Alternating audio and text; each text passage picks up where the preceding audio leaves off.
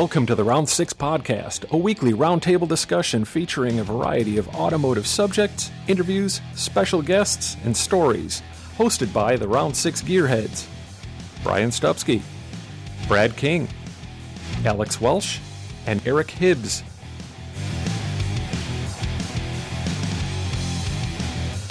Joining the Gearheads on episode 17, it's the fabulous Engel Brothers of Engel Brothers Fabrication and Instagram and whatever else they do.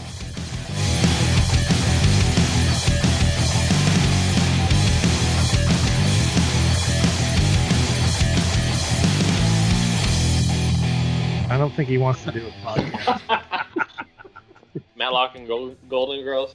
Yeah, Murder, She Wrote. Followed by Wheel of Fortune and the news. Wheel of Fortune. Welcome to the Round 6 Podcast. I'm Brian. I'm Alex. I'm Eric.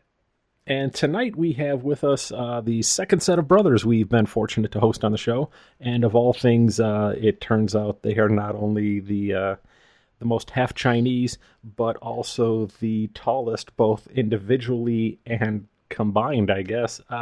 We have Dave and Greg Engel. Welcome to the show, guys. Glad you guys could have us. Thank you for having us on.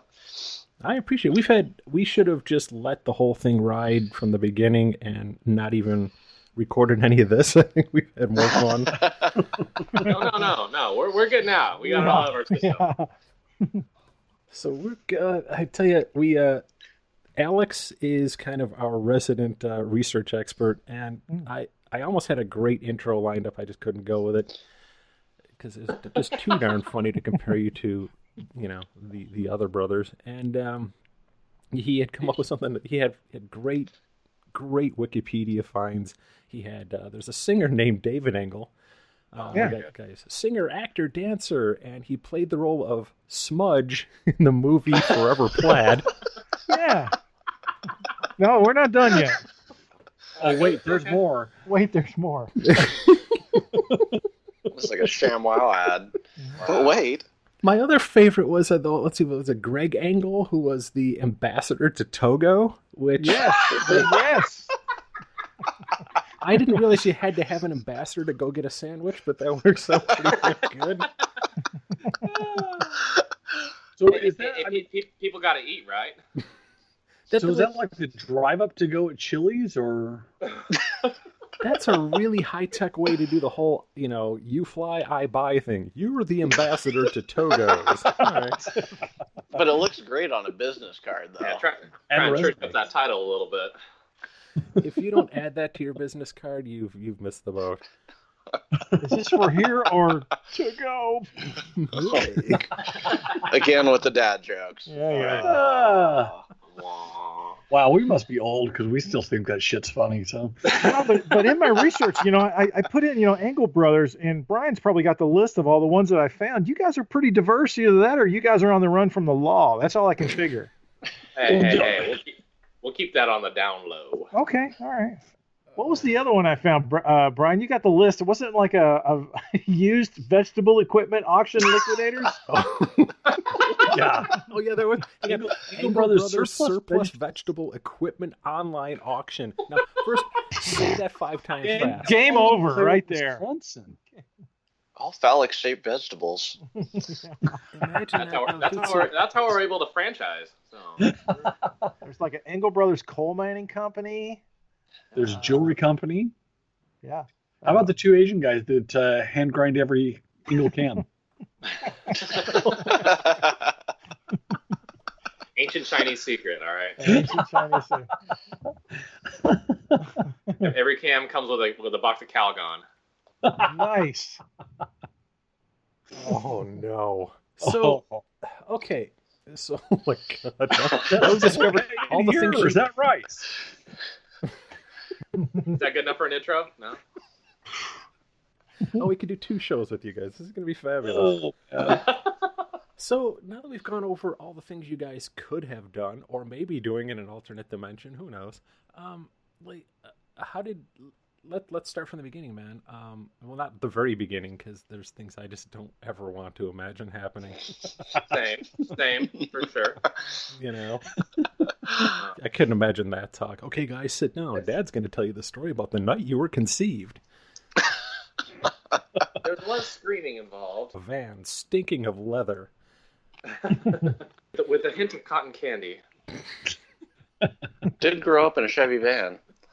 Yeah, we did, actually. Wait, okay. Roll with it. Yeah, I think we got to hear this. Well, Dad had a Chevy van. It was on true spokes. It had, the plywood seat in the back with the 6-inch foam in the back with no upholstery on it, of course, because that cost extra. Wood paneling, of course. Shoddy primer job. Yeah, real shoddy primer, like enough to where it was rusting through it. But I think we had that until I was probably 8, I think, because we had it at this house. Yeah. But Fit right in at the Monster Jam, though. I think their first discovery that at least I was even mechanically inclined, I took one of Dad's snap-on screwdrivers and shoved it in the tailpipe, and they couldn't find it for the longest time until they fired up and it shot out of the thing. So, Dad wasn't happy about that one. Neither was the person whose leg it stuck into. Right, that's it.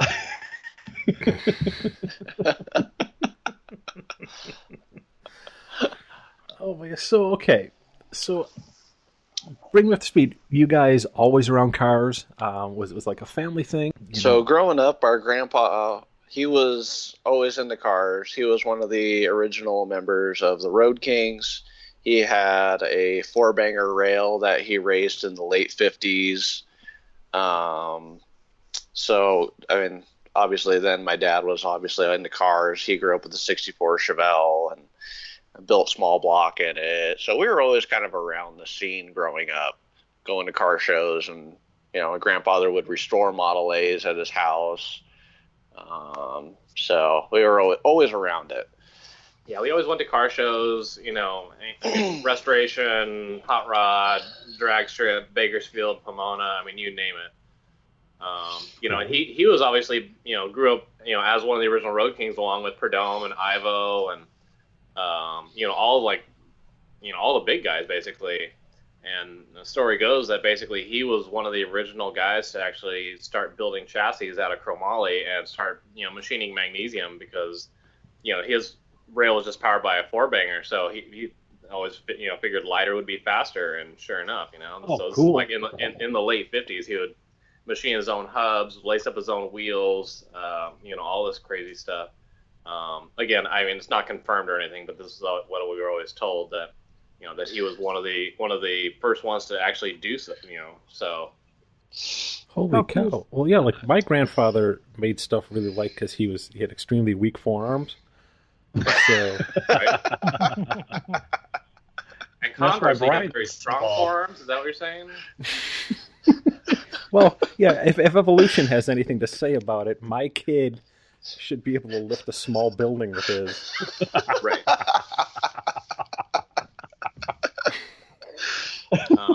But yeah, that same dragster was actually, it was in, what year and month was it, Greg? Of Hot Rod? It was in 59. I believe it was March, but don't quote me on that.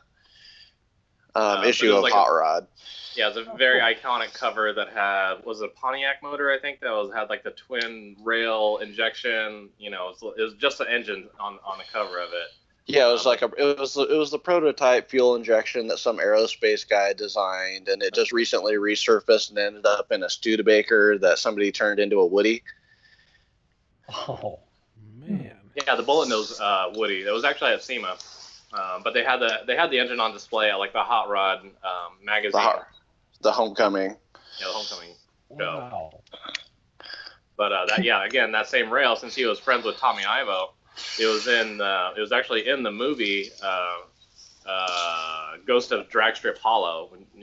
Typical B movie. And it was on the movie card and everything, and so we like posting up that picture because it's like a cool picture of Grandpa's rail with Ivo's T bucket in the background with the with the Hilborn injected nail head in it. Yeah. Do you know whatever happened to the car? Did you guys ever find out, the dragster? I know it got basically he got rid of it when apparently Dad was old enough to be able to drive the thing, because he did not want him even getting into the thing at all. So he sold it, in like the early 60s, I believe, just so that Dad couldn't drive the thing. But he continued building, helping build chassis for Phil Tadlock. And, again, another, folklore story was that he had something to do with the first front engine dragster go over, unofficially over 200 miles an hour. Because Phil was getting drafted. And so right. the story was that he's like, I'm going to tip the can to this, and if I die in the rail, then I die in the rail. Either that or I'm going to Vietnam. So one or the other is going to happen. Wow. Yeah. Yeah, we actually have a picture of, I don't know if it was actually I think that was from that actual run. It was. Front engine dragster, or was it from, I think what year it was. I thought it was like 64-ish or something like that. Mm-hmm. But the thing just killing the tires, just like 45-degree angle going on the strip, and just on a run, Yeah, it's very Winged Express looking. Yeah, it was freaking awesome. I'll have to find that picture and actually post that. But yeah, like I said, he just knew all the guys basically. He was just like another one of those guys. And actually, if you go on like Road King's history bio, like he's still on the attendance roster, right there with Ivo and all the other guys. I think he was one of the original, couple, maybe 20 or something like that from the Road Kings. Way cool. Neat. Yeah, so the last picture we have of his rail after it got sold off is it had a flathead in it, and that was the last picture. So, but that was the last thing we've seen of it. Don't know if it ever turned up.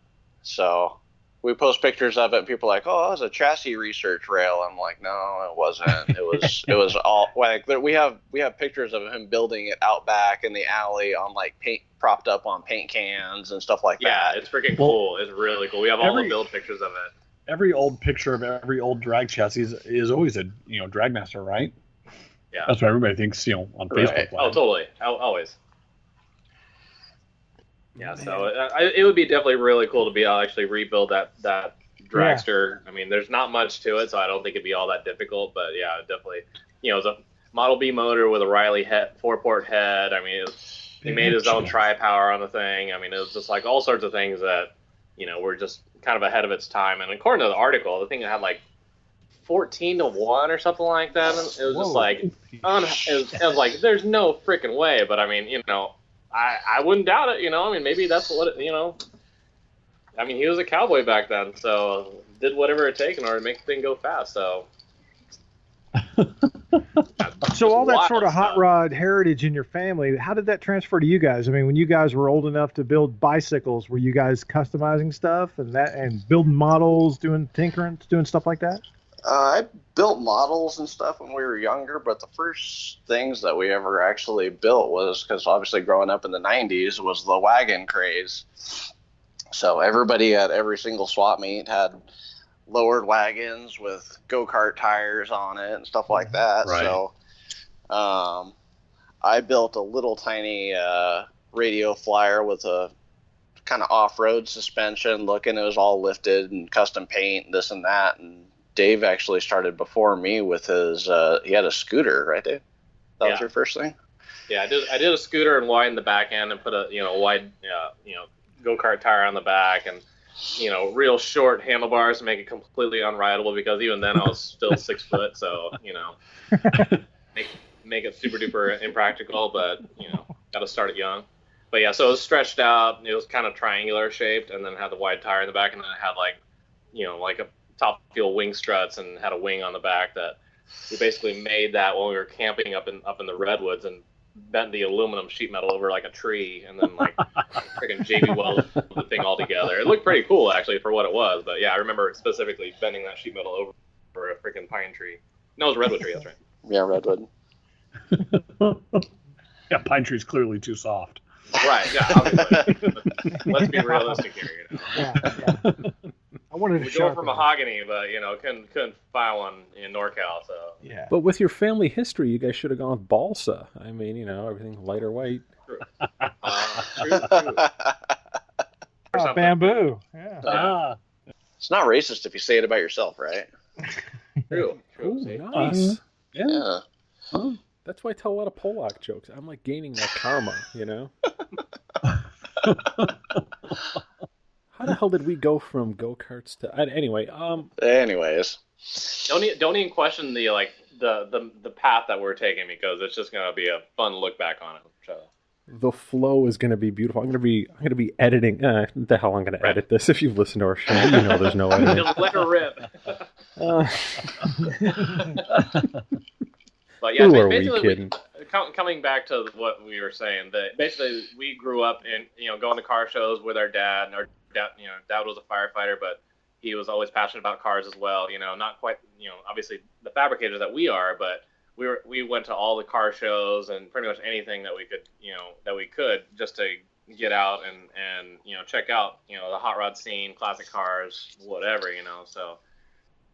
He helped us obviously build our wagons and scooters and that type of stuff, and we always just managed, one way or another to craft, pieces of art basically, before we could even weld really. I mean, Dad could oxyacetylene weld, but yeah, we just basically, would see something, we're like, yeah, let's build that, yeah, sure, why not, So we always took on any type of project, so that's where we kind of got our, just take on anything type of attitude, because obviously we didn't grow up just like with a ton of money to have people build our stuff, so it's like, yeah, we could probably figure out how to do that one way or another. So like we grew up having to build our first cars basically, so we had to learn every single nut and bolt on them. And so we Greg still has his 65 Chevelle wagon, I still have my 55 Oldsmobile. Those are your first cars?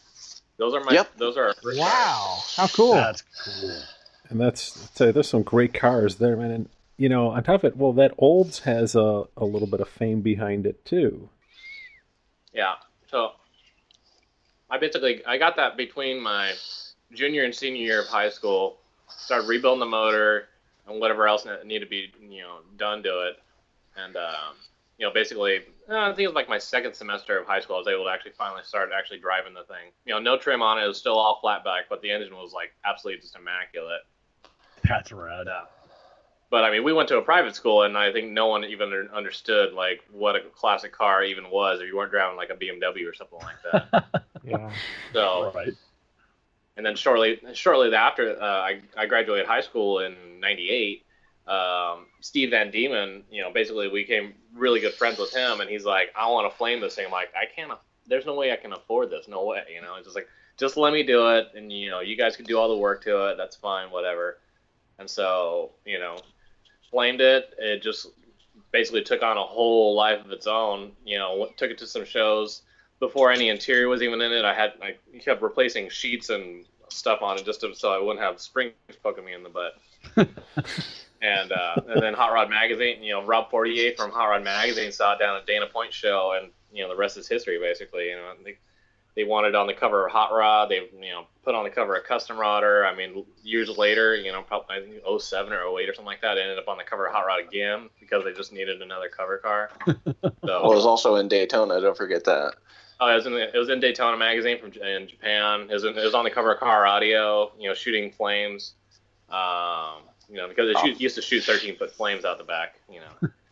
And another funny story is that it got shot for these covers, and obviously got a reasonable amount of acclaim, but it wasn't even done. It didn't even have an interior. This was before Custom Rodder, and this was probably circa 2000, I think before Chip Foose actually got the overhauling show. And so, we used to go over there and just hang out with him, have lunch with him, just bench race. And, I'd bring my car around. I'm like, Chip, I have no idea what to do for interior on this thing, design wise or whatever, but I don't want to put some sort of cheap interior in this thing. And, I want it to be something really cool. And so he's like, he looks at the dashboard. He's like, just come inside. So he goes in there and just like quickly sketches this thing out and just like, scribbles it all out and colors it all in, and it's just obviously amazing because Chip is the master. And he's like, oh, here you go, and I'm like, you're kidding, right? He's like, well, what do I owe you? He's like, well, just take it, I'm like, oh my gosh. And so that was like the first like steps of seeing how Chip's true colors. I mean, Chip's like the most amazing nice guy in the entire universe. Yeah, I mean, he's a great guy. Oh yeah. Yeah, you want to hate him because he's just like so famous and so talented, across the board with outside of just markers and pens, because he can literally do all the grunt work and just like whatever it takes to get the job done, and that is like so admirable as a fabricator. Yep. Just take on any job and just like, whatever it takes, don't let anything slow you down, just figure it out, Yeah. And so I think that's what truly is, is cool. What makes him cool, along with many of other of our friends that are fabricators as well. He's always so quick to give credit to everybody else too. Oh, totally, absolutely. Yeah, he does not, he does not take the limelight all by himself. Sorry, you'll probably have to edit that. Sorry, I don't want to overpower. No, I was going to edit that down. So what it sounds like you say is, I hate Chip Foose. He can't figure markers and pencils out. Oh.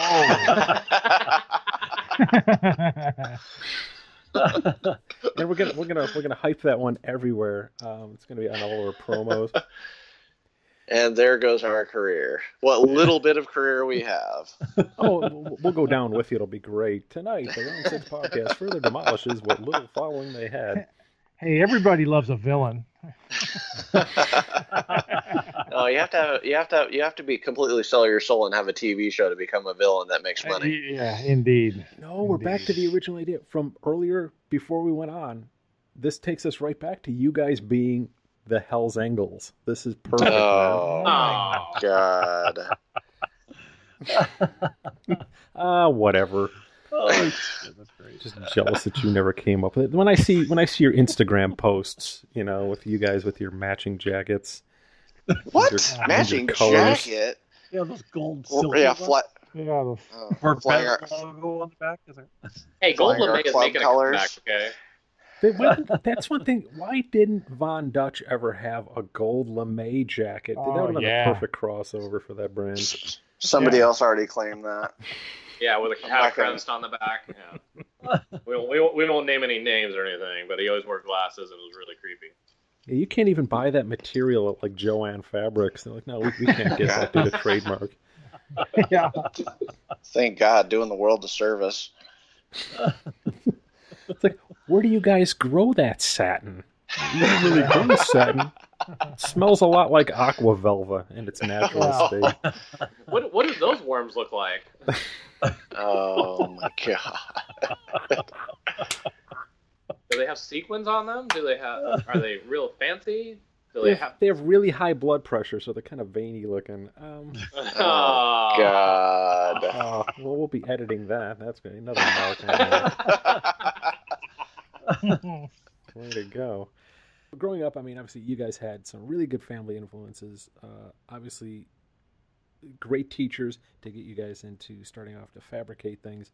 So, like, did you guys follow the usual path that seems prevalent in the hot rod world, where you guys got into BMX bikes and all that stuff, or did you guys like skip right over and just buy a mini truck or a VW? And oh God. Oh man. No, I mean, we kind of grew up with a little bit in the BMX scene. We were always kind of around it, but never really necessarily a part of it. Just being in Orange County, I mean, just the whole Southern California area has a very large influence for motorsports and BMX and motocross and a little bit of everything. So we had a lot of different influences, and that's kind of was funny is like walking around a show, you like see these guys walking around in like shorts and sandals. You're like, who the hell are these guys? They're like, oh yeah, they're car fabricators. They're actual hot rod guys. Like, no way. Like they don't have pompadours and jeans and cuffed jeans and yeah. Well, that's how you recognize them today. And yeah. Well, I just can't. Yeah. I guess in my head, I'm kind of figuring it'd be tough for you guys to be really into the BMX scene because it's tough to ride a 20-inch bike when you're 8.5 feet tall, right? Yeah. The only guys out there with a 28-inch frame. A really long stroke, though, let me tell you. Yeah. Whoa. Awkward. Wind up with like nicknames like Octopus Guy and Kid Squid. Yeah. Tentacle Man. That's one of those nicknames that comes back around in like your early to mid 20s, though. So speaking of which, if you don't want to say it, go ahead. But rather than ask you your exact age, let's go this way. Okay, let's try to date you guys. Hey, not that way. Oh, awkward. Sorry, dude. I don't swing that way. Yeah. Oh, damn it. Give him a minute. We could maybe go to Starbucks. Hang on, he's first. got a good pitch. Let's listen to him. And thanks a lot for listening. That was the Round 6 podcast. Some wide open place, maybe, someplace where. There goes your hopes for a cheap date night at SEMA. Yeah. Oh, it's still going to happen. I know to bring a mason jar full of... roofie? Yeah. Someplace that has a lot of exits. Hopefully. One of my NyQuil slammers. It's going to be great. So, excuse me, does this taste like rape? Maybe.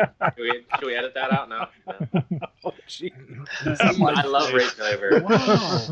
Wow, that was our first joke of that nature. Nice job. Okay. There goes our clean lyric rating. Oh. Yeah. Okay.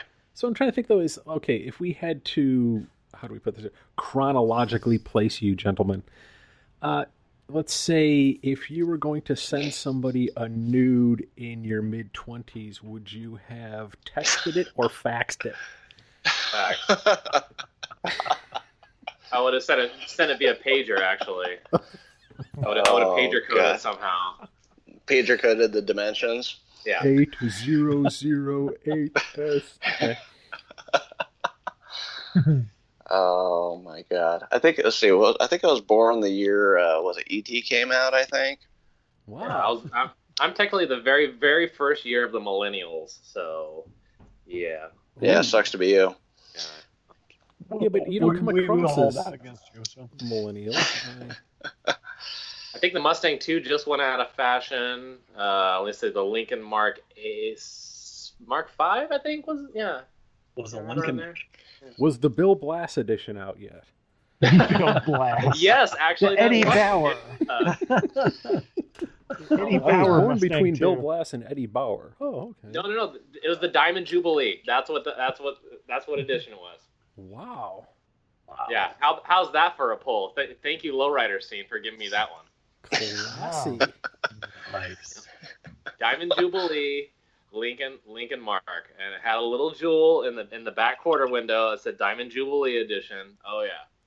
Ooh. Charged an extra $2,500 for the sticker. Yep. Did you have to push the big button that said premium sound? Oh yeah, sure. Hey, my car currently has premium sound 11 in it. Okay, it says on the door panel. So It goes to 11? yeah, of course. It has reverb and everything. It's amazing. A little sound bar underneath. Pyramid EQ dancing away down there. That's awesome. It's like a light show. Sparkomatic FM converter. Yep, that's right. Is that a Jensen 6x9s up on the package tray? Dude. Yeah. Hey, I got 6x9s up front. I actually put them up there. So yeah. On purpose? On purpose. Oh yeah. I got the full concert sound now, man.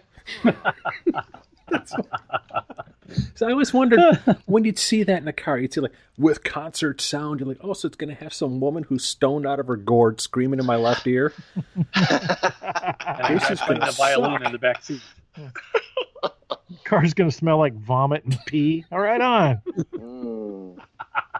Get a contact high every time you turn on the AC. Oh, jeez. Well, I live in Colorado, so that happens anyways. Yeah, I bet. Jeez. How in the world did you end up in Colorado? My wife and I had actually been looking out here anyways, just as kind of a change of pace from California and the concrete jungle. So it just happened to come up that my wife's job, where they were opening a new office out here. So that's how I ended up transferring out here as well. Nice. What area of Colorado are you in? I'm just south of Denver in a town called Castle Rock. Okay, I know where Castle Rock is. Yeah. Okay. They used to have a racetrack in Castle Rock back in the day. Yep. I was stationed out there in the Air Force years ago. Continental Divide Raceway. I was in my town. Raceway. Yep. You could still see it cut into the hills. It's all torn up, but you could see the contours of where they flattened it out for the track. No kidding. Uh-huh. Yeah, it was a neat place. Yeah, they had a quarter-mile drag strip. They have a road race circuit that went through there. I think they ran motorcycles, road race. They had everything. Oh, how neat! Yeah. But I think that went out in 1980 or 81, something like that. It closed. It was still open when I was there. I was there in 81, and it was still open then. It may have been right towards the end, though. Right. It was starting to probably, it was showing signs of neglect. There was like a tree growing out of the left lane. Became the chicane. Yeah. The chicane down the backstretch is a tree. Well, that's like the shutdown lane in Irwindale. You got to kind of jog over to the left. Yeah. Right. It's sketchy. Yeah. So now you're out there in Colorado, and just for our listeners' sake, I mean, we know what you do because we have the camera and everything like that, but yeah, whatever, drones. So if you want to share what you're doing out there, if not, just say, dude, I just sit around all day long and I watch a lot of talk shows and. Yeah, I'm catching up on a lot of Maury Povich right now. I know he listens to Round 6 podcast day in and day out. Oh, no, I sad. don't. No, I really don't. Don't throw him under the bus like that. I'm just saying, we're trying to get you sponsors here, okay? He doesn't listen to it. He reads the Round 6 podcast. Oh, God. I waited for the book. It was much better than the podcast. Yeah, the transcription is great. I don't actually have to listen to you guys. Oh. Hey, we found our transcriptionist over on Fiverr, and I got to tell you, she's nice. I mean, she's 9 years old. She writes it between stitching sneakers. Writes at a 13-year-old level, though.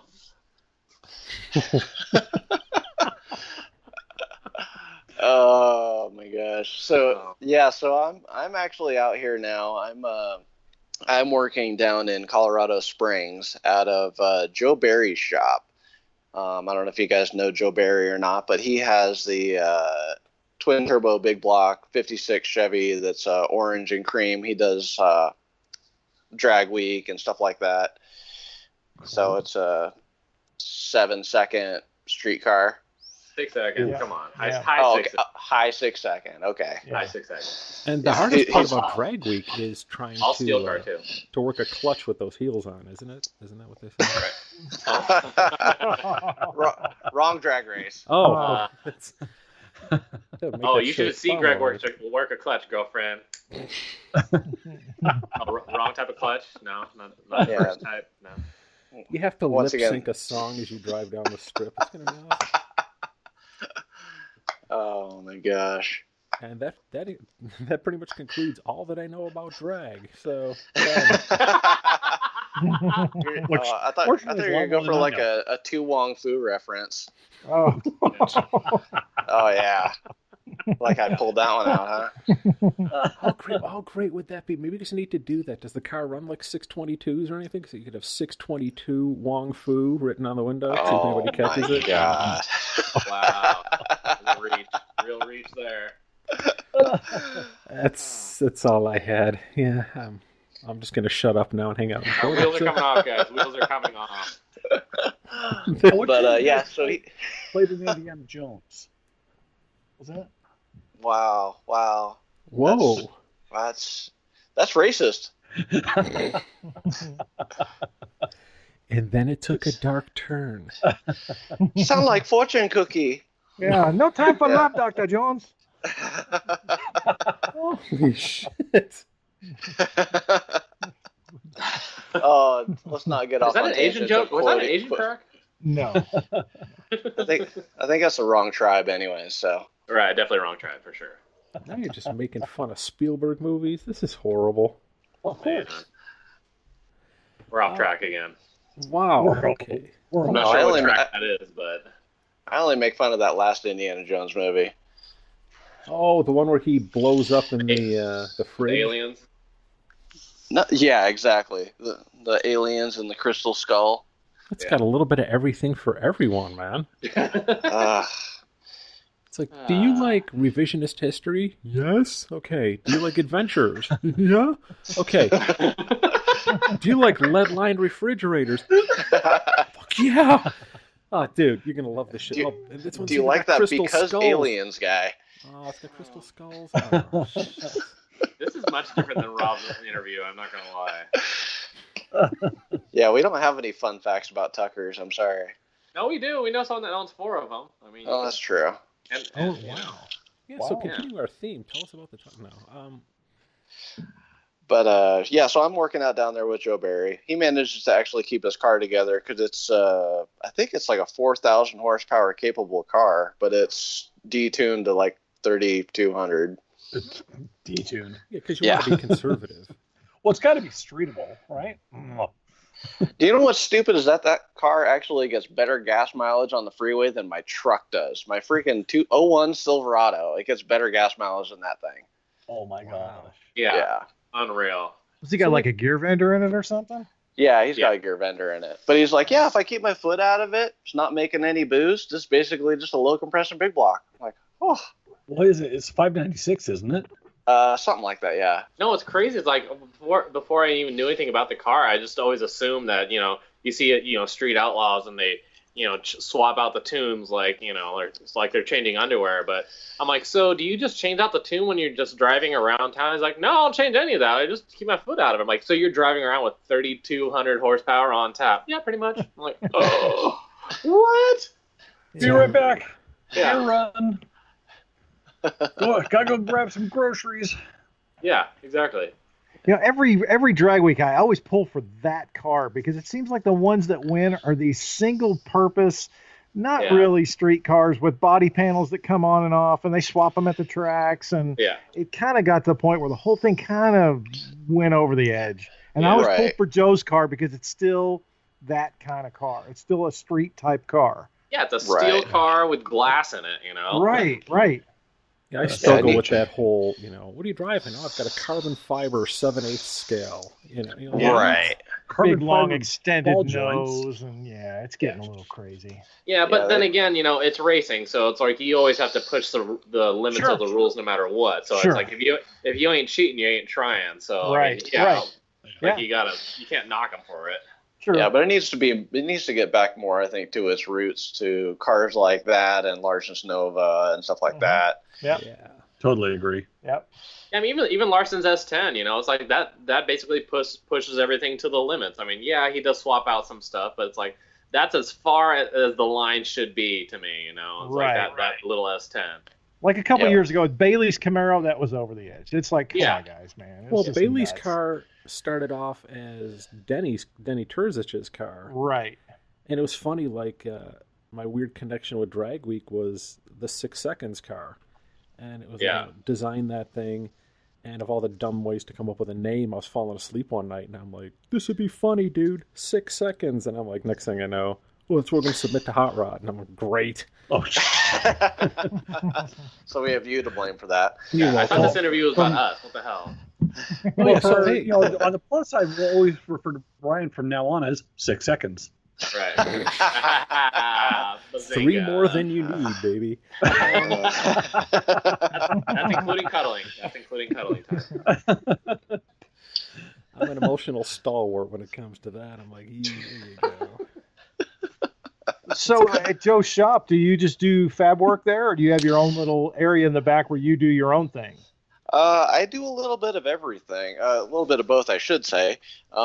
He basically let me come in there and set up shop because he finds it pretty hard to find somebody that actually does good fab work that's reliable and so on and so forth. So he would farm out a lot of work on his car out of state.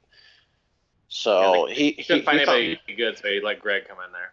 Yeah, so he found it beneficial to have me there to be able to work on his stuff, to be able to add another fabrication shop to the mix of Colorado. And also he has a regular day job, so I could help him out when fabrication arises for his regular day job as well. So it just worked out well for everybody involved. But yeah, I'm pretty much fully set up now. I picked up all my machinery and stuff since I moved out here, and pretty much good to go to do some pretty good damage out here. Nice. Yeah.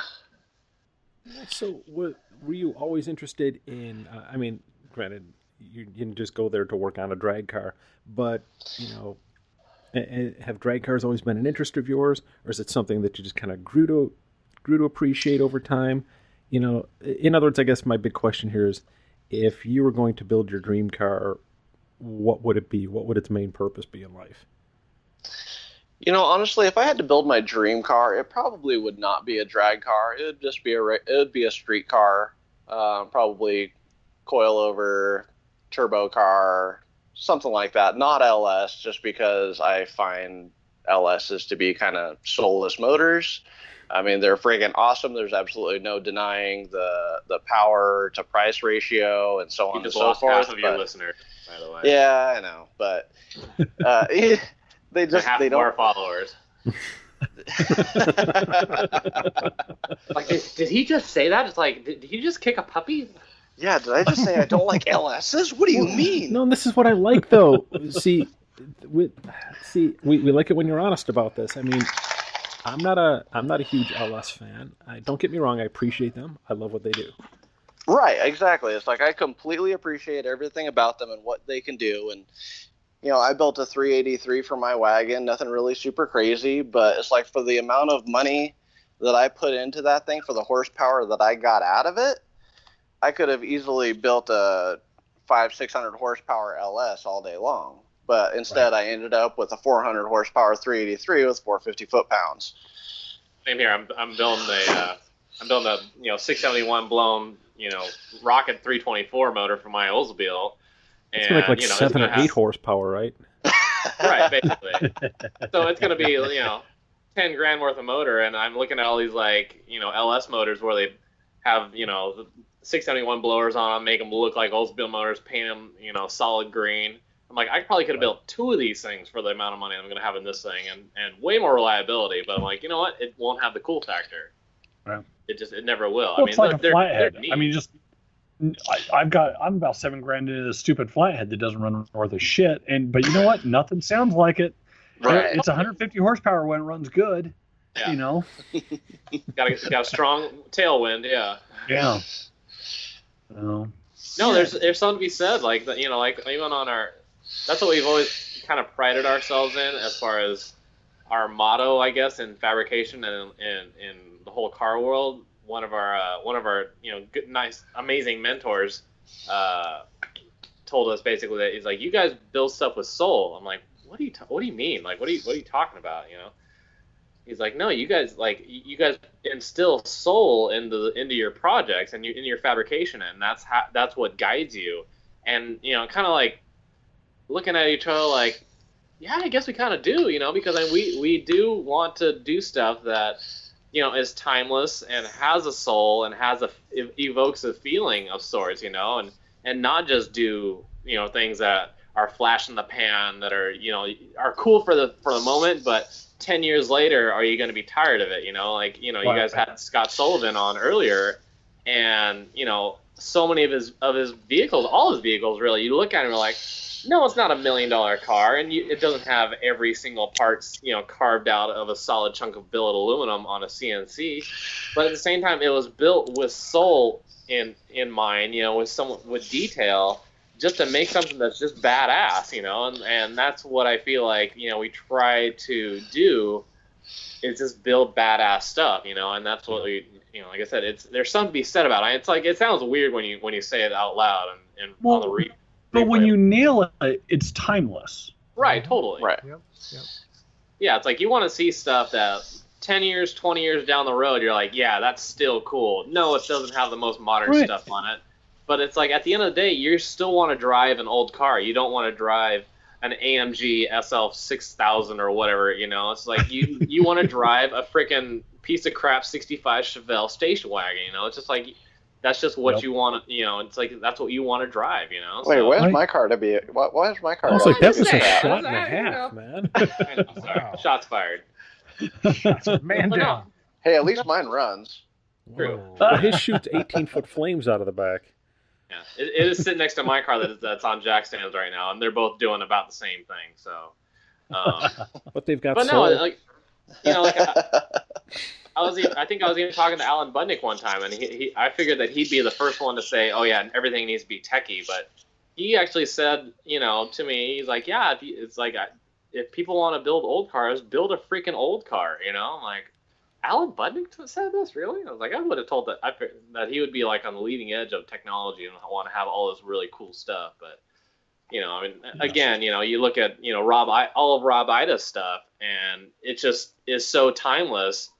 A lot of stuff is so far, is very advanced, but it's done in a timeless manner as well. So it's like there's a time and place for using all these methods and materials, basically. But it's just how you go about it, I feel, is kind of I wouldn't say a dying art, but at the same time, a lot of people just kind of want to do these $1 million builds basically just for the sake of doing a $1 million build, but Right. how many of those $1 million builds go across Barrett Jackson's auction block for 250 grand, Oh, yeah. If you're lucky. if you're real lucky. Yeah. I mean, they're amazing. I mean, you cannot take anything away from any of the craftsmanship in these like real crazy high-end builds. But you see stuff like that, and then you see like Cheese Whiz, and we're like, well, Cheese Whiz is still really dated, but at the same time, it's really just freaking cool, and Right. it's like there's no rhyme or reason to it. It's just freaking cool. So to me, that's just more pinnacle than having every single piece carved out of billet aluminum. Mm-hmm. So. Oh, for sure. In that same vein, since we've done a lot of stuff with Lowrider Magazine, a lot of different lowrider guys, and I feel like a lot of the newer, I mean, this is my own personal opinion. This is David speaking, by the way. That a lot of the interiors nowadays, to me, it's like if you're going to build a lowrider, why not actually like have stuff that's reminiscent of like OG lowrider stuff? It doesn't have. You don't need to have a street rod on hydraulics. How you can mix like some crushed velvet in with leather, do it tastefully, but just enough to kind of evoke that kind of, to call back to the 90s style, to the 80s style of crushed velvet, button tufted, type of interiors. I just feel like that'd be just such a neat, like, again, kind of a timeless throwback. It's like I don't want to see, cream and tan and taupe, leather interior in my lowrider. Just like make it. Give it some sort of soul to it, it doesn't have to be like a pro touring car with a candy paint job on it, Right. Yes, it does today. Some stuff just doesn't mix, and you can mix certain things with certain elements and really update it with giving a nod to the past. So, but it feels that way today. It sure feels like everything has to be pro touringized. I mean, I'm waiting for Forge Line to come out with a set of 100 spokes. Oh, totally. And knockoffs. Oh gosh. What do you got? 3-piece carbon fiber, 100 spokes. Now you're talking my language. Yeah.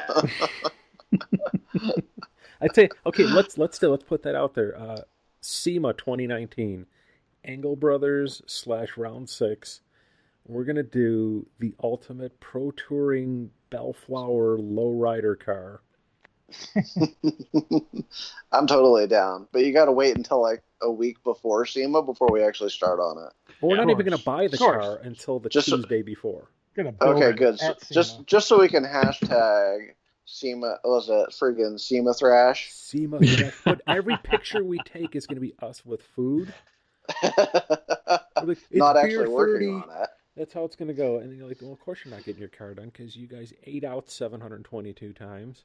Yeah, Instagram 20 pictures with you and your monster. I just laugh at that. We almost didn't make the show. Yeah, because your feed has 8,726 pictures in it, and you just started it 30 days ago. Pro staff or Monster Energy drink. Oh, that angers me to no end, and it's like, yeah, oh, great, another flat billed hat. Awesome, good job. Oh, your beard's getting better.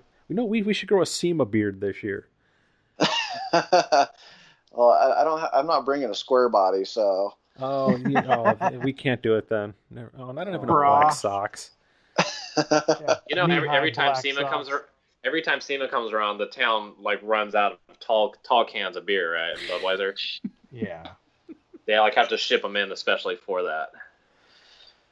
But we still run around. I mean, honestly, we still run around with every single group. We're friends with guys that are import guys. We're friends with guys that are mini truck guys, lowrider guys, hot rods, drag racers. Oh yeah, because at the end of the day, most car people are really cool. Right, exactly. You always have that common bond of no matter what it is, it's still a car, and you can still look at it, and if you're a real car guy, you will still appreciate the work that went into somebody's '95 Civic. Yeah. If they did it right and they actually put a lot of effort into it, then there's nothing wrong with that. I have no problem with it. Yeah, you look at all the stuff in Japan. I mean, all the stuff they do with what we call imports, obviously, is just utterly mind-blowing. The craftsmanship of some of those vehicles. I mean, obviously some of them are like way out in left field, like the Bozozoku style. I get it, but a lot of the stuff, like their show cars, are like just breathtaking. The detail that they put into these, 2JZ motors and with 5 turbos on them and stuff. It's just like it's absolutely just mind-blowing the amount of attention to detail, and it's nice seeing stuff like that because, like, yeah, you sift through some of the stuff that's, real gaudy or whatever, just like over here. But then you'll see that one where you're just like, and it just like light bulb goes on, and like I would have never thought to do that way. And unfortunately, I can't remember what the artist's name is, but he's the one that basically will engrave a whole car and then like include the candy paint in it, and he'll engrave through it, and also he'll lay out all his tape patterns and basically in like filler primer, and so and then clear the heck out of it, and so everything looks like you can like reach out and touch it, and he always has something there, and at SEMA, and it is just like absolutely just mind blowing. Some of these like GTRs that he's done, and I think he did a couple of GTRs last year to where it's fully 3-dimensional. I mean, I can't imagine it has like an inch thick of clear on the thing to bury it, but like stuff like that is the stuff that inspires you as an artist or as a fabricator. Being able to not be so jaded to say, oh, I would never look at an import. It's like, well, there's you can learn from all sorts of different car people as long as you get past the junk. So right, it's like everybody wants to kind of knock mini truckers and this and that, but at the end of the day, I mean, if you actually looked hard at mini truckers, like there's a lot of innovation going on and thinking outside the box and being able to do stuff with not a whole lot of resources. So, I mean, if you're not willing to open your eyes and look at that, then that's kind of unfortunate. Yeah, we're friends with a lot of people that are quote unquote mini truckers. I mean, like Bob Grant, I always come back to him because he's like he's a good friend of ours. And he is like the absolute master when it comes to customizing trucks. And you can try and pigeonhole him as a mini trucker, but at the end of the day, everything that he does with a MIG, I'd put it on par with anybody, any craftsman that does stuff with a TIG, any coach builder or whatever. So, and there's something to be said about the quote unquote mini trucker mentality of just getting it done, no matter what it takes, not being stumbled by like, oh, I can't do this, or I can't do this. I don't have a CNC, whatever. It's like, they just get stuff done. Sometimes they miss the mark, maybe if they don't have we all do. Exactly. Everybody does.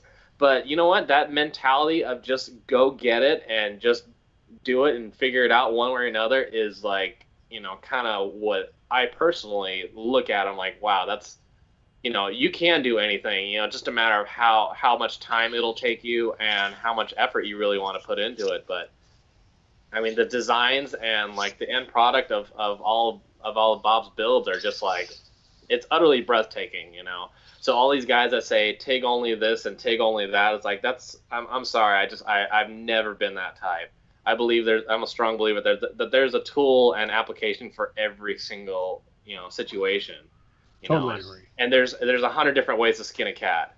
It's like and people who say that you can't, metal finish or hammer out a MIG weld just means that they're not hitting it hard enough. Right. So, Nice. Nicely played. And, what's great, too, is like mini trucks for a lot of these guys, well, hell, for a lot of us, period, that was kind of one of the gateways into it. Mm-hmm. I mean... Yeah, it was for me. My dad was always a hot rodder, and I couldn't afford a hot rod. I could afford a small pickup truck that I could, blow apart on, Thursday night and have it back together to go to school Friday morning. That's all I could afford. It's just you, a couple gallons of raspberry paint, and you were good to go, man. And mine was peach and mint green, dude. Mint green with peach scallops. Of course it was. That's so sad. Oh, yeah. You were single for a long time, weren't you? Oh, no. No, the chicks dug that truck. Maybe the girls you go out with. Yeah. Well, of course, you guys were, still crawling around diapers back then, so you didn't. Wow, he's just firing shots. Well, speaking of crawling around, let's take this a couple different ways. You guys made quite a splash for yourselves with some pretty bitchin' little strollers. Oh, yeah. Oh, I'll throw that one to Dave. I'll let him handle that one. Yeah, that one was a real fluke thing, to be totally honest. Our older sister actually had our first nephew, actually.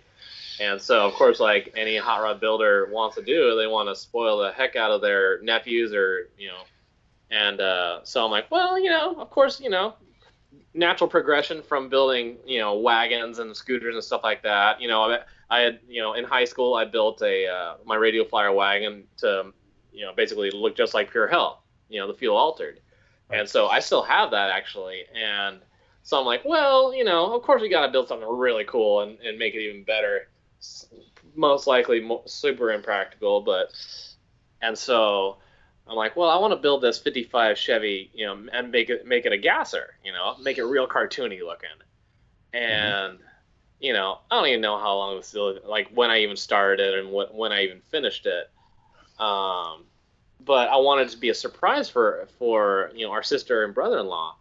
And so, during the course of this build, obviously, just like any other fabricator, you start working on your own stuff and kind of goes, gets pushed to the back burner. And so, and then, right before SEMA, maybe like, I don't know, a month and a half or so before SEMA, I don't even know how many years ago now, 3 years ago, Danny D, our good friend, our painter buddy, he's like, hey, what do you think about getting the stroller done so we can have it in the PPG booth at SEMA? I'm like, okay, you mean like this year? Hashtag SEMA Thrash. Hashtag SEMA Thrash. 3 weeks to go. Stroller thrash. Me and my monster. Yeah, and I mean, I started just mocking the thing up when we were working over at 5-axis, just in our downtime. And so after that, I just basically like, well, I guess, let's make it happen then, if you're down, then I'm down, then, so, Greg and I basically just, got to keep working on this thing and building it and literally thrashed on it just right up until like, the night before, SEMA. And I mean, wow.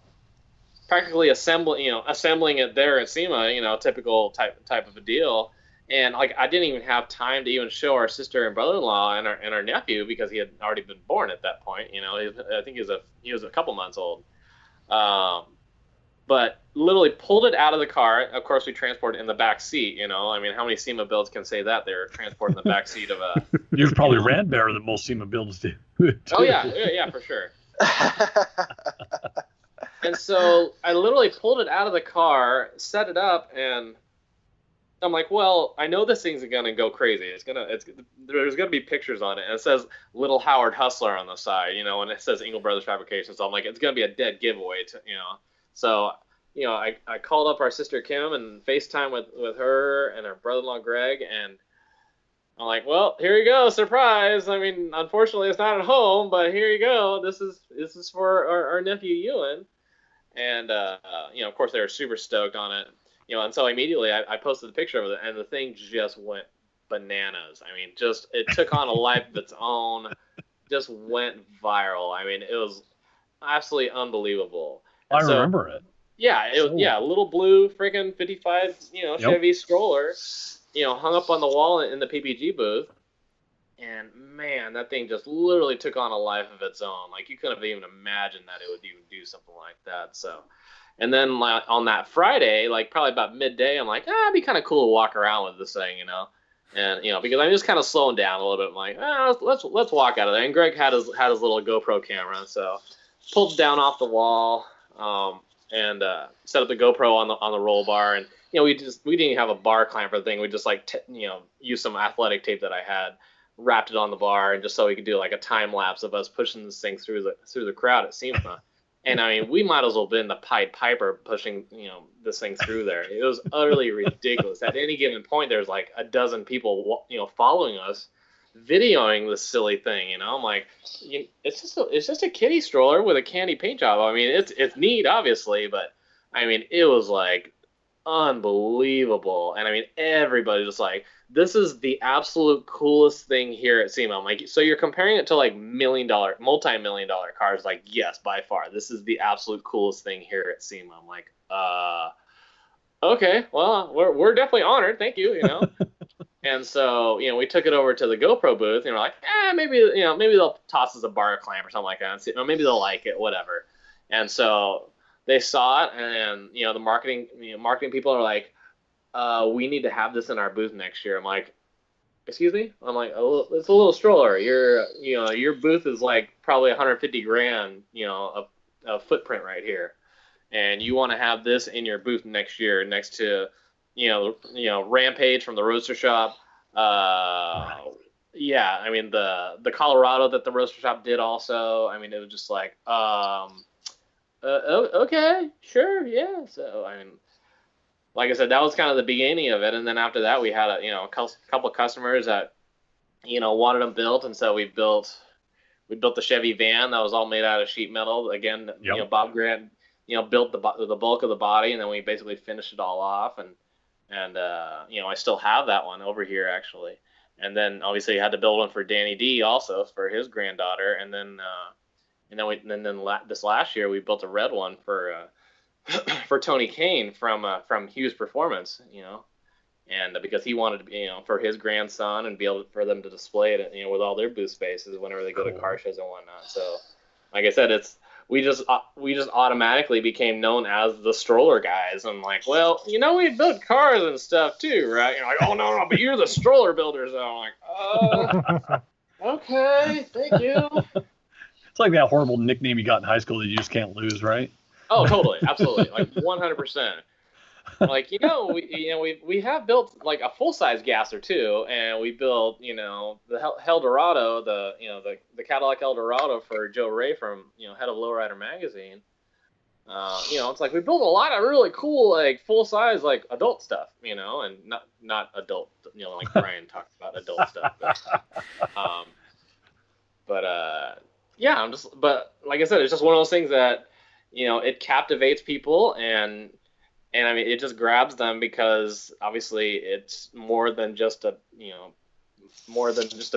It's it's a piece of art really, and everybody wants one for their kids. But at the end of the day, they really are so detailed that I mean, you might as well just build an actual real car, because there's so many moving parts to the silly thing, because they got cross steering, and they have 12 degrees of camber in them, because you have the wheels flop over, of course, being that it's drag stuff, but. Yeah, I don't know. Like I said, everybody seems to know us as the stroller builders. Between that and then the VA go-kart that Greg built. Yeah, the VA go-kart basically came to us from a friend of ours who always had the strangest collection of oddball stuff. I mean, he had a gas-powered pogo stick. He had pocket carts, the little tiny go-karts. I mean, he had the Conley V8, the little miniature scaled-down V8s. So he had those. He had a hydroplane with one of those motors in it, a little RC hydroplane, and he always had the oddball stuff. So he came to us with this idea of building this V8 go-kart, and we're like, yeah, sure, of course, why not? Why wouldn't we want to make this work? Well, yeah, I had started with the whole conversation because I'm like, I really want to, I still to this day want to build a go-kart for myself, which hopefully Brian will assist in.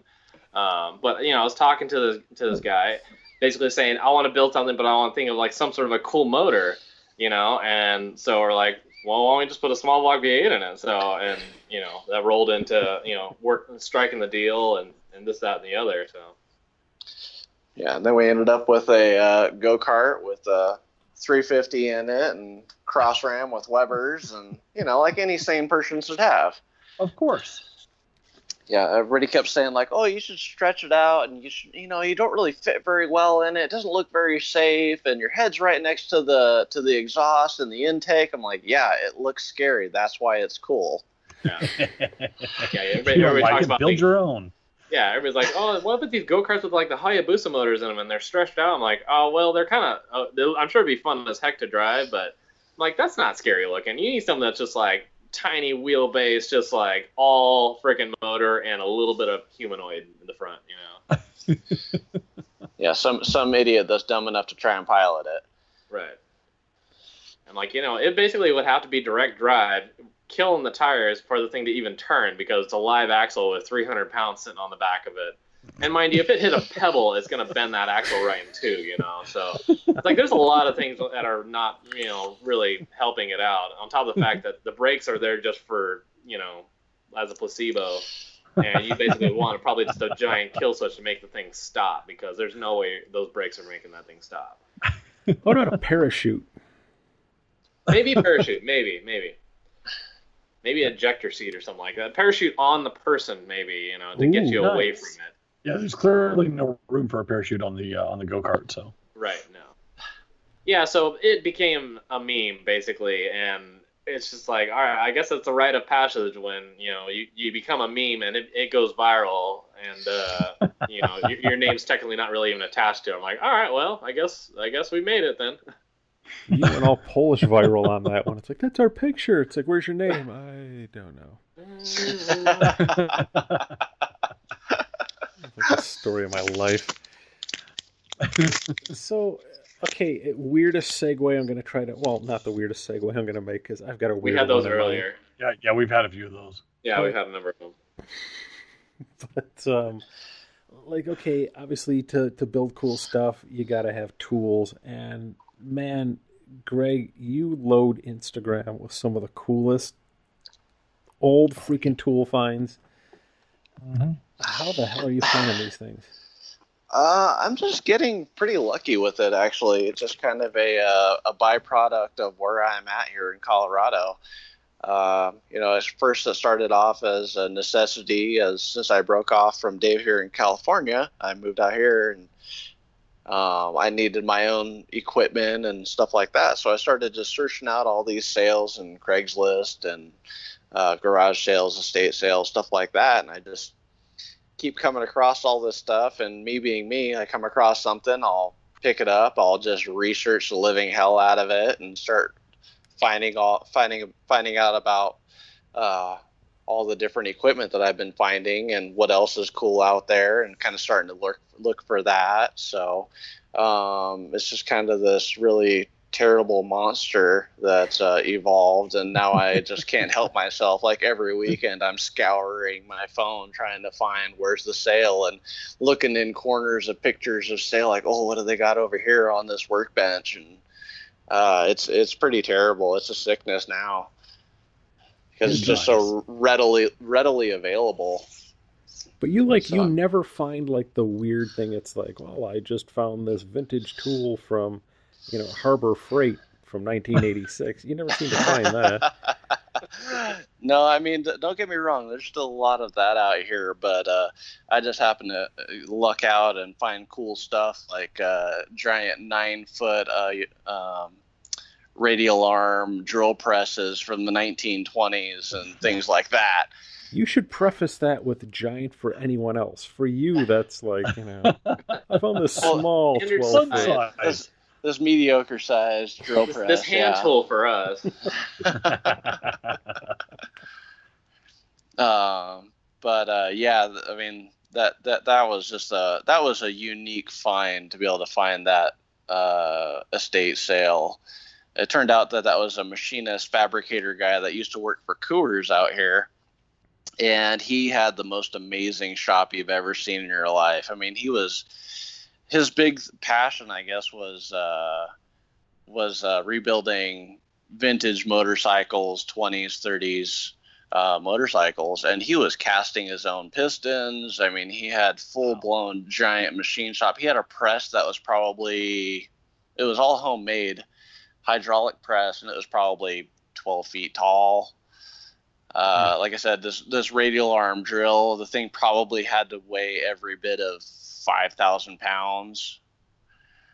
I mean, he had all sorts of stuff, and this was all at his shop at home, and he had 440 electrical plumbed in there. So it was, yeah. I mean, the stuff that you find out here is just unbelievable, and a lot of it finds me just on accident. Like we were once again at another estate sale looking for furniture. They weren't even advertising this piece of equipment, but my wife hits me up because we split off. I go for the garage. She's in the house. She ends up down in the basement. She's like, "Hey, are you looking for a drill press?" I'm like, "Well, not really. I just bought one out here." But so I went down there. It turned out to be early 1950s Craftsman drill press. And I don't know if you guys have ever seen those, but those things are gorgeous. I mean, they've got chrome.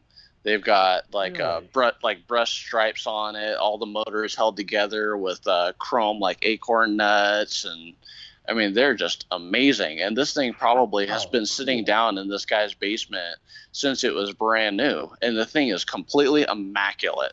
Not one speck of rust on any of the chrome or anything like that. I mean, the thing was amazing condition. So, and I ended up picking it up for like $120. Dude. So, needless to say, and then of course I find all this stuff and I have a hard time letting go. So right now I actually have 2 drill presses, of which I only need 1. And don't want to get rid of either. No, I don't. I really don't. What you need to do is talk the wife into putting one on display in like the living room. Could you make a table out of it? Yeah, I'm sure that I could add a lampshade or something to it. Can you make a mixer out of it? No? Ooh. Maybe you display on the kitchen. Nobody ever see it. Actually, you guys should see Greg's mixer. That's. Oh yeah, it's probably the world's most expensive KitchenAid mixer. Oh, no. Danny D did an amazing paint job on that thing. He probably has about, I think he said he had about 40 hours worth of candy lowrider paint job on this KitchenAid mixer. Wow. It's a $2,000 paint job on a $400 KitchenAid. Yeah. You can justify bringing home an old tool or something like that. I mean, it's hard to justify bringing home that box full of like Barry Manilow 8-tracks. Well, I mean, it would depend on who you're with, I guess. You sound like you're speaking from experience here.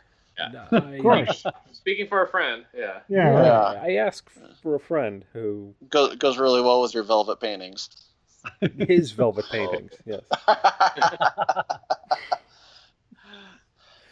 So okay, that could kind of like almost segue just him finding tools like that into.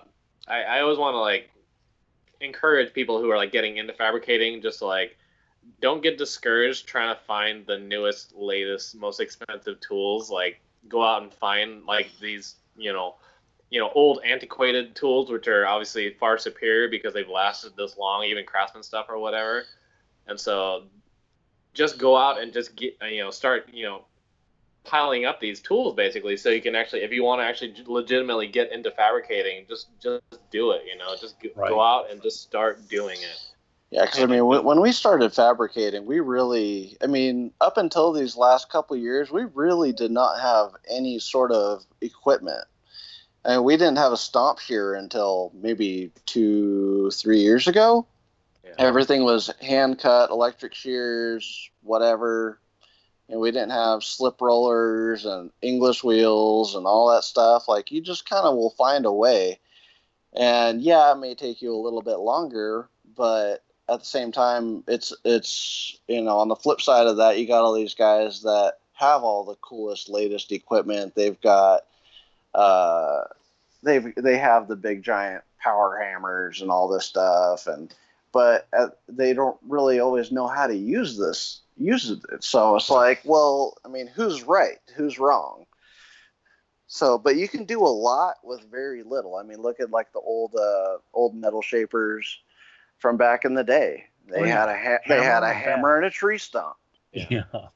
So, yeah, you could do a lot with very little. Like, it may not necessarily be the fastest way around, but you could do just about anything if you set your mind to it. For sure. That's what I tell people. I'm like, if you want to be a metal shaper, here you go. Here's a little, piece of, strip of sheet metal. Bend it. There you go. You're a metal shaper. It's just a matter of like knowing how to accomplish what you want to accomplish. But it's the vision that is like that's the training basically, is having the vision of knowing what you want to accomplish, and then just asking all the right people. I mean, we talked about Rob Ida. I mean, he's become such a good friend of ours and an amazing mentor. It's like we looked up to him like when we were kids. I mean, when his Orange Willys was on the cover of Street Rodder. I mean, he still has that thing. Chop top Mercedes headlights. Original ZR1 motor. I mean, that thing was like so far ahead of its time. And I just drooled over that thing when I first saw it in the magazine. I reverse, mounted wheels, so all the lugs were on the backside of it. Yep. I mean, just epic stuff.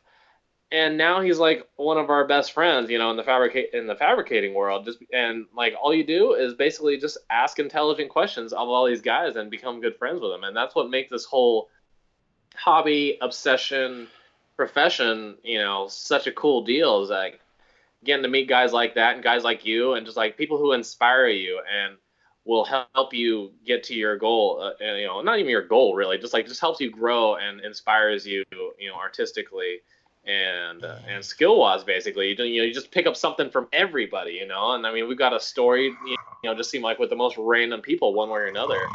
What's that? What is that? Sounds like someone's snoring. To fall asleep? So we got a dog or something? My dog's up here. He's and a pug. He's out. I was like, what the frick? That's not gonna count. No. I'm like, oh, sorry, I got boring for a second there. I actually had my mic on mute for a short period because he was freaking going to town, man. I had to kind of push him to roll him over a little bit. I'm sitting here going, wait a second. Brad's not here. No. Yeah, how about that? Where is Brad? Yeah. He's been having Wi-Fi problems all week. And is that what he calls it? Well, yeah. Did someone not show him how to hotspot, or? No? I don't know. Is old timers kicking in? Yeah, old timers. He's trying to figure out how to hook up the video camera to the rotary phone or something. He doesn't have CompuServe on his flip phone. Trying to plug his beads into his CompuServe. AOL. That sounds. Oh, that's what it was. Oh, wow. Someone send him another AOL CD. Okay. Needs his free minutes. SBCglobal.net. Yeah. What was the other one? Oh, Net Zero. Holy crap. Net Zero. Alta Vista. Ooh. Oh. Wow. Boy, that's a walk down memory lane. Now we're all dating ourselves. Yeah. Well, some of us more than others. Yeah. Hey. Yeah, that goes without saying. What were you saying about your eyesight?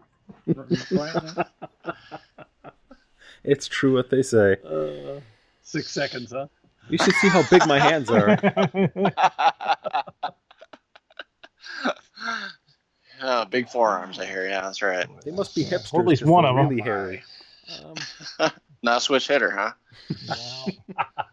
Well, when you get to my age, you find something you like and just go with it. Right.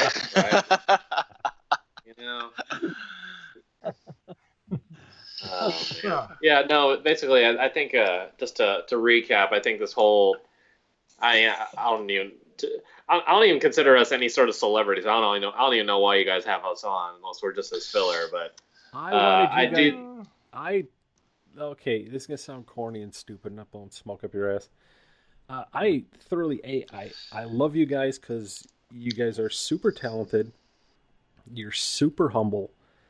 You guys, you're totally inspiring. I mean, if anybody goes on, and I want to make sure we have your Instagrams and everything like that, and I'll put those in the show notes too, so people can find you if they don't know who you are. You guys, if you go on like your Instagram or your Facebook, it's always inspiring. I mean, you look at that stuff, you're like, damn. I'm like, from just A, finding cool tools, B, to posting cool stuff you're working on. You guys are kind of the epitome of what makes this whole thing really cool. Yeah, no, and that's what I was gonna say. Like, I deeply appreciate that, and even what makes this the coolest thing is, I mean, going to car shows is cool and seeing the cars and whatnot, but the absolute coolest part is getting to meet the people behind it all. You know, like you guys, like, you know, the Robs, the Jimmy Smiths, the Bob Grants, like all these guys that make this whole deal. I mean, maybe we're just all enabling each other in some sort of a, you know, just stick and twisted, just, you know, loony bin asylum or whatever. But whatever to me, that's truly what makes it all worthwhile. I mean, is getting to see the true nuts and bolts, you know, air quotes nuts, you know, in this whole industry, you know. And I mean, you know, a lot of people get caught up in the glitz and the glamour of, you know, the celebrity and the $1 million vehicles and this and that, you know. And I mean, it's really cool, don't get me wrong, but every time we go to STEAM or anything like that, it's literally it's just like a class reunion every time we go there, and get to hang out and just like just poke fun at all our friends, you know, all our super amazingly talented friends. And I mean, thank you, social media, basically, for being able to bring, you know, us, you know, together, basically, with all these people, you know, again, like yourselves, and just being able to like meet all these people that are like, you know, we've looked up to. I mean, I can't even tell you how many times I've ran across people who have built cars that I've, you know, that and build, you know, multiple vehicles that I've just, you know, I can never put a face to them. Then all of a sudden they start following us just out of the blue. I'm like, are you freaking kidding me? You know, it's like, you know, the Scott Sullivans of the world, you know, and like these are like the, you know, not that they're gods or anything like that, but like, you know, these are freaking epic freaking car guys, you know. This is awesome, you know, and they just they'll hang out and talk with you, and yeah, exactly, you know, just sit there and just, you know, talk crap with you, and just like, you know, just talk shop and just whatever, and just like getting to see how demented these people are, and just amazingly talented, and, you know, again, like you said, just to become so inspired. It's like, that is, to me, is priceless. Just to be inspired is like, you can't put any sort of dollar figure on it, you know. And to me, that's the best part in the entire universe. Right. And then get to basically you feel like classes in session every time you know, even if you're just out partying with these people, it's like, it's just, you're always learning something from them, you know. So I think that would be the takeaway that I would hope that someone who's just getting into this whole deal would gain from it, you know, because I mean, you know, it's so cool just being able to just feel like you can build anything from nothing, you know. Right. I mean, we've had people come up to us even at SEMA like, hey, you know, my son's kind of getting into fabricating or whatever, wants to get into hot rod building. You know, what kind of words of advice would you give to him? And I always say, you know what? Talk to the older generation. Talk to whoever you can. Just kind of close your mouth, suck it all in, and just kind of glean all the information that you really can from all these different people, because everybody will have a different view, a different take on it, a different way to shape things or whatever. There's always a different perspective to be seen. So if you can really sit there and just take it all in and not be closed-minded and say, like, I'm the best at this, I'm whatever, I don't want to listen to what you have to say. I mean, you'll pick up a lot of stuff if you're able to just open your mind up and just, you know, talk to everybody that you can.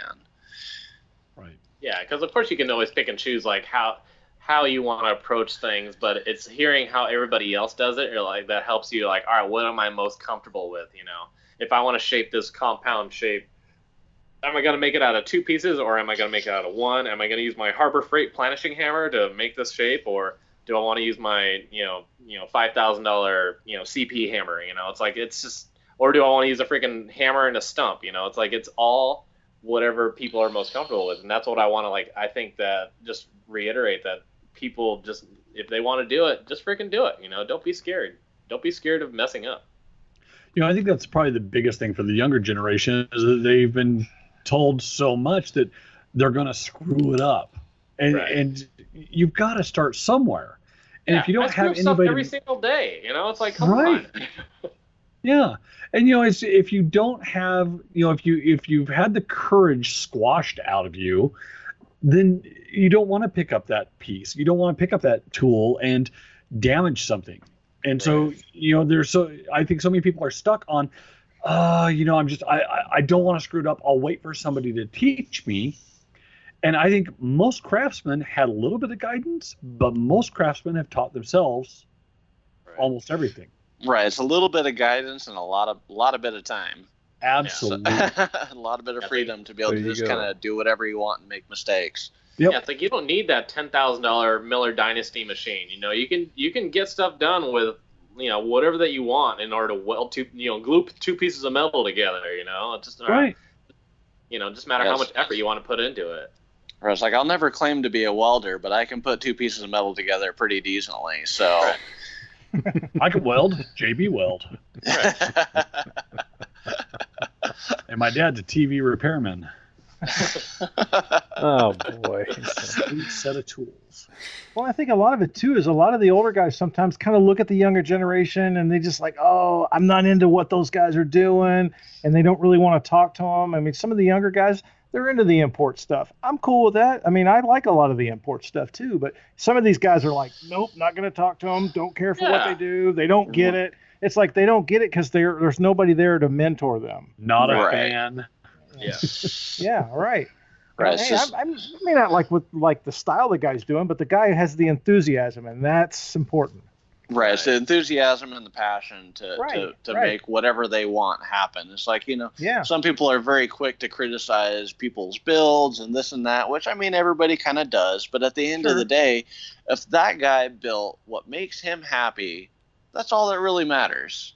And who are you to try and naysay or try to take that away from him? Yeah. As long as it's safe and not going to fall apart on the road, like some build that we've rat rod that we've seen. Right. I'd say that's where I put my foot down. But other than that, it's like more power to them. If they want to put whatever shape that they want to it, then cool. As long as they're being safe, I remember years ago, I went to a car show one time, and my stuff was not ready. And I was kind of critiquing everybody's stuff, and I was being real loud. And one of my buddies called me out on it. He goes, at least this guy's having fun with his stuff. After that, I've never been the same. After that, I don't critique nothing. Hey, if I'm not really a crazy fan about what I'm about ready to walk up on, I'll just kind of take a quick pass at it and keep walking. But I won't say nothing. Yep. Exactly. That's that guy's favorite car, and that's all that matters. Yep. Right. And yeah, I mean, as long as somebody's building something, this whole thing progresses. Mm-hmm. And I think that's the point of it. We don't want to lose this. We don't have a generation that grows up and goes, well, those guys are complete dicks. Right. Yep. Right. Yeah, right. Why do you want to be involved with that? We can't all be elitists. That'd be, dude. I mean, there's elitists in anything, but sure. God, dude. Yeah, but it's always good to see like the garage builds that just come out of nowhere and just just blindside everybody with like, holy crap, that thing is amazing. Like, oh, this guy built this entire thing, did the paint all by himself, all out of his house. Yeah. See, that's why I love. Yep. We've discussed this a lot, and the cars are built in a 2-car garage by a guy and a couple of his friends over 4 or 5 years, and they just did the best that they could do. I mean, we all do that. We'll fabricate something like, you know what, I can do this a little bit better, but they do, and they turn out this incredibly bitchin' vehicle or just a part on a vehicle because they took the time. That's what we love seeing is the real world stuff, not these 7-8 figure builds. They're beautiful, but they don't captivate me. Right, exactly. Attention to detail doesn't cost a lot of money. It really doesn't. Yeah, totally. Yeah, I think that's kind of falls under the generation of, I got a plasma table. Cool, it looks like an erector set. Like, I don't know what to tell you. Like, I may cut things out by hand, and it may take me a lot longer, but it doesn't look like an erector set. Yeah. So... and on the same token, though, there's the guys out there where you can tell it's like, hey, what do you do for your day job? I make wrought iron, fences. Oh, you'd never know. And it's never would have guessed. Yeah, your frame rails are 18 inches on center. Nice. Oh, you're a carpenter. Oh, good. Perfect. Yeah. So let's reconvene because I want to go over tons of stuff with you guys. But let's make this a point. Somewhere between now and that show that everybody thrashes for. Yeah. Survivor. Wait, which show is that? Survivor Las Vegas. If nobody's done one yet, I'm going to make a logo that looks like the Survivor logo. It's going to say it's like outwit. The tribe has spoken. You have been voted off the island. Don't be the weakest link. Outfab, outpost.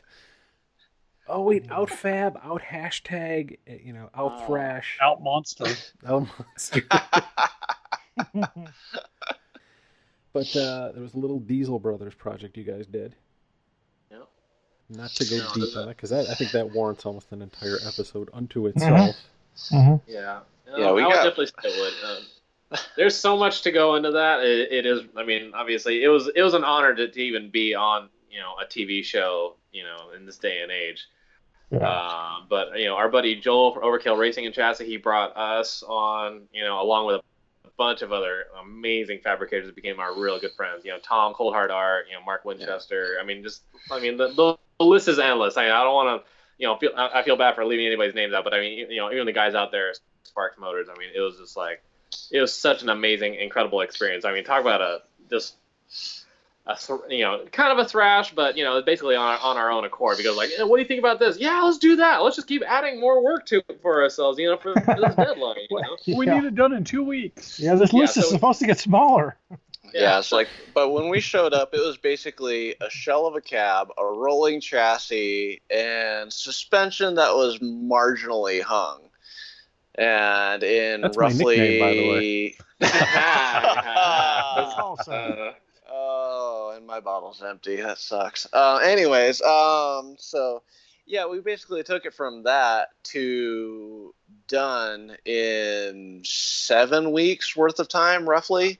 Yeah. And there wasn't one panel, one bracket.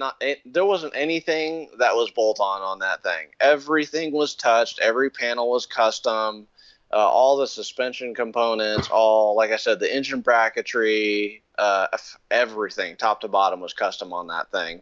So, everybody just killed themselves. We had a small army working on that thing, and it was 10, 12-hour days, and, I wouldn't replace it for anything. Working alongside some of these guys that were just so talented, had so much to learn from these guys. It was amazing. Sometimes getting thrown into a project like that, sometimes you figure there's going to be egos, there's going to be this or that, or people with butt heads, but for some, Joel from Overkill, he just put together an awesome team. Everybody meshed really well. And, with sleep deprivation and stuff like that, and differences in styling, you're going to kind of come to different little, artistic differences, I guess, if you will. But at the end of the night, we all went out, had beers, laughed, and had a good time, and it was just the most amazing experience ever. Awesome. That's cool. Yeah, it was really cool. And basically, we were basically put in charge. It was basically me, Greg, and then Tom. We were basically thrown in there, just all right, here you go, just figure out all the sheet metal, and oh, by the way, the cab has to be able to come off the all-tube chassis and roll cage, and so the floors have to be actually unbolt, be able to unbolt out of there, make it all modular. Oh, yeah, and so so the whole interior, the floor pan, the trans tunnel, everything comes out with 101 bolts. Wow. ARP bolts, mind you. Yeah, ARP bolts, nice. of course. Thanks, Bob. Thanks, Bob. Bob rules. Nice Bob crossover. See, connecting dots here, and then another thing, one of the trips where we left and then came back, and our job was basically to do the whole front clip was left, inner fender wells and all that stuff. But due to the time crunch, I'm looking at this thing, and I think Greg had gone home early because he had something to do.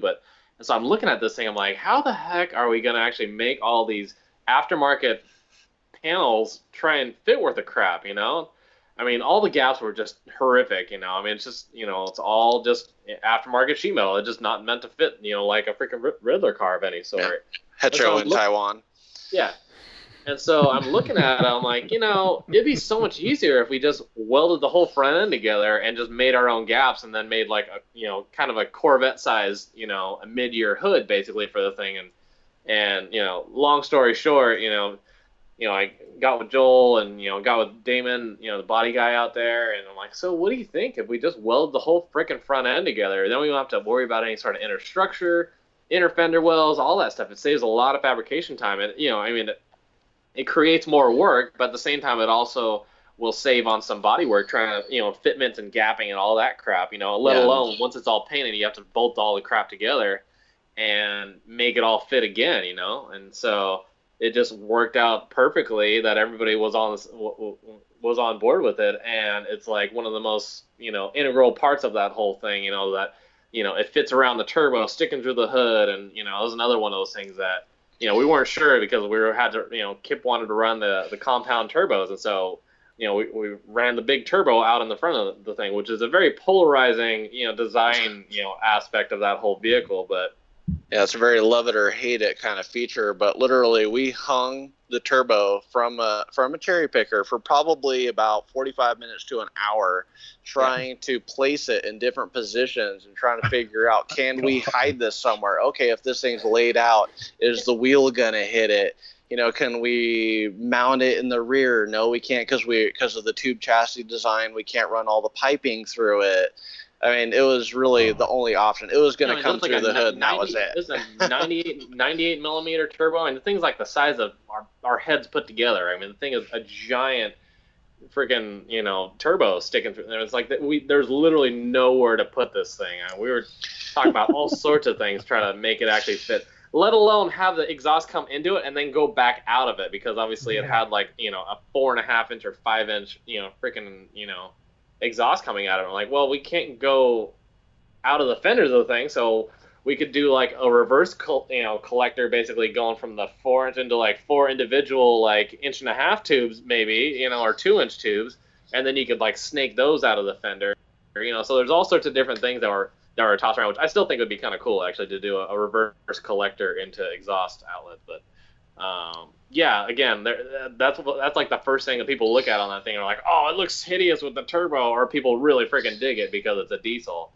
And like it really just came down to like there was nowhere else to put it. So yeah, it comes down to the necessity as the mother of invention. So right. I think that's kind of what I like about the truck. There were so many different disciplines and guys working on it, and the entire package at the end looked like a very nicely designed truck. It really did. No. Yeah. You got guys that are strictly diesel guys that are strictly 4x4 guys. You know, you guys are hot rod fabricators, and so it all seemed to mesh pretty well. Right, and like I said, that all kind of comes full circle to having Joel assemble such just a great team, and somehow he just handpicked them and he nailed it. Yeah, and we didn't kill each other in the process of. You know, so we would go out to dinner and just bounce a bunch of ideas. Yeah, those diesel guys look like a fun bunch to hang around with too. Oh yeah. Yeah, it was definitely a very interesting crew, and there was never a dull moment. Yeah, between a lot of colorful language, a lot of energy drinks, and occasional fireworks. Yeah, that's what I was going to say. It looks like those guys that pull some pranks. You got to be careful. You're almost afraid. You know what's coming next. Yeah, it's definitely a boys' club there. That's for sure. There are no boundaries. Everything is free game right there. Yeah, we've been pretty fortunate with the different stuff we've gotten to work on, between hot rods to concept cars to now a TV show, and just kind of doing our own thing. You know, we've kind of done a little bit of everything, and we're very grateful. But at the end of the day, you know, we're still pretty small fish in a very large pond. So we're just grateful for anything that we're able to be a part of. Right on, man. But all those guys that mentored you guys back in the days, and guys that you guys looked up to, believe me, there's guys out there that are looking up to you guys right now. So I know, which is a really weird and scary thought. Well, really you know, you guys are good ambassadors for the hobby. You really are.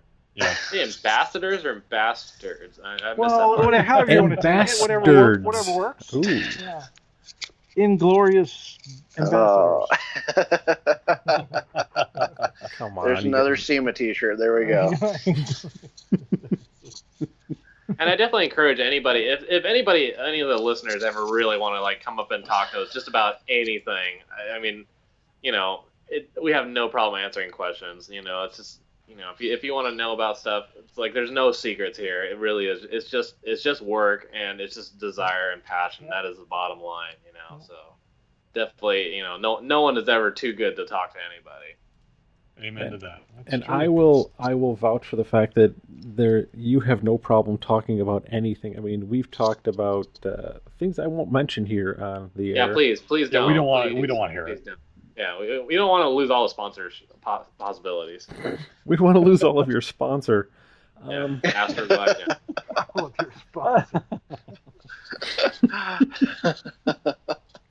I can't say thank you guys enough. I mean, for making time, and it's tough.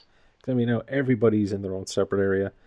Shit, dude. Well, we spanned a number of states tonight, didn't we? California, We did. Arizona. Holy crap, Utah, Arizona, Utah, Colorado, dude. Western Hemisphere. Yeah. We nailed it all. And to top it all off, I'm not going to say who it is, but we've got one Brazilian among us. Alex, you shaved again? You manscaped Is Brazilian? again? Yeah, always. Had a Brazilian. Always. Had a Brazilian. Oh, It's Speedo season. I have to. But as far as you guys, where can we find you online? Engles Bros Fabrication. Just go to our Instagram. It's the most updated thing. We don't know what websites are apparently. yeah, And Instagram, Facebook. Yeah. And our phone numbers are 1-900. Oh, sorry. Wow.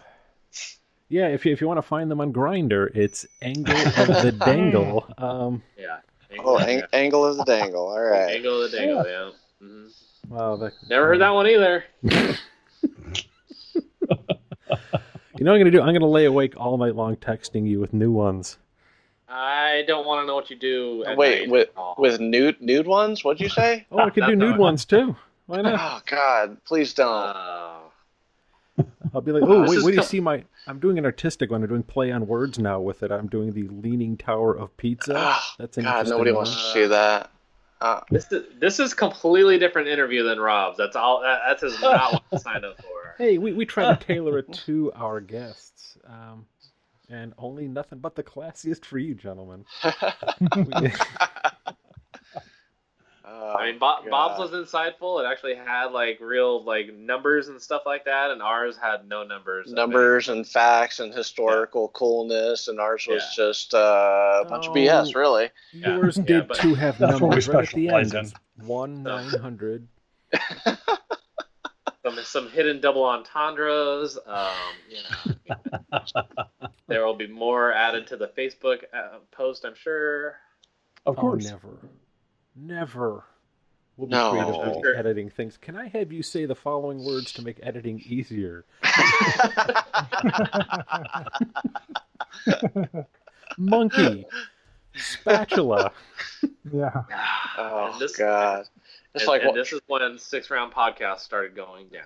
yeah, it's like trying to watch White Man Can't Jump on USA. God. On a rainy night when you run the cable from your neighbor's house. Not that I know. Yeah. Alrighty then, Gosh. gentlemen. All right. Well, you Well, guys thank you very much. have a great night. Yeah, Thank you thank guys you very as much well. for having us. Honestly. Thanks for being we here, had man. fun. We hope you did. Yeah, absolutely. Anytime. Yeah, If I could be sponsored by Kirkland in life, I'd be set. Yeah. Let's be honest. They probably have TIG wire or TIG rod and abrasives, I'm sure. If not, they damn well should. Right? Tig All Rod right. comes in a pack of 500. Like Family size. You're wheeling out of there with a gross of Oreos, a pallet full of 80 grit sanding discs. Life-size Aunt Jemima. Yeah. Yeah. You know what, though? I'm going to say it since you mentioned it. I really got to say that I think Life-Size Aunt Jemima would be the greatest name ever for a funk cover band. Life-size Aunt Jemima. Nice. Oh, someone's getting that URL right now. Brian's already got it. Yep. I am going to call this one Life-Size Aunt Jemima, though. That's going to be beautiful. Sweet brown sugar. Hey, Eric, that was your nickname in high school. Yes, it was. We're not allowed to say what Alex's was. No. White chocolate, but you know. Yeah, white chocolate. Thanks for having us. Ooh, looking forward to having you guys on again, man. Thank you. Do you think they will? Anytime. Well, they'll do anything for $1. I've seen their products. I think this is the letting us down nicely thing. They're never going to call us back. Yeah. It's not you, it's me. Yeah. Yeah. I think this doesn't happen all the time. Yeah. Very rarely. Happens to lots of guys Eric's age. Yeah. I'm sorry, wait, it happens to lots of guys Brad's age. Right. Yeah. Thanks again to Dave and Greg Engel for coming on the show, having a good time with us. Again, we do look forward to having them again, no matter what they think we wrote in their yearbook. And man, thank you guys for hanging in there. Thanks for listening. And well, heck, I guess since Brad wasn't here, we'll say goodbye for him. And until next time, I'm still Brian. I'm Alex. I'm still Eric. Thanks again for listening. Talk to you guys soon. Thanks again for listening, and be sure to keep up with us gearheads over on our website at www.round6pod.com. And if you'd like to, we invite you to follow along with us over on Facebook, Instagram, and be sure to check out all of our latest videos on youtube.com.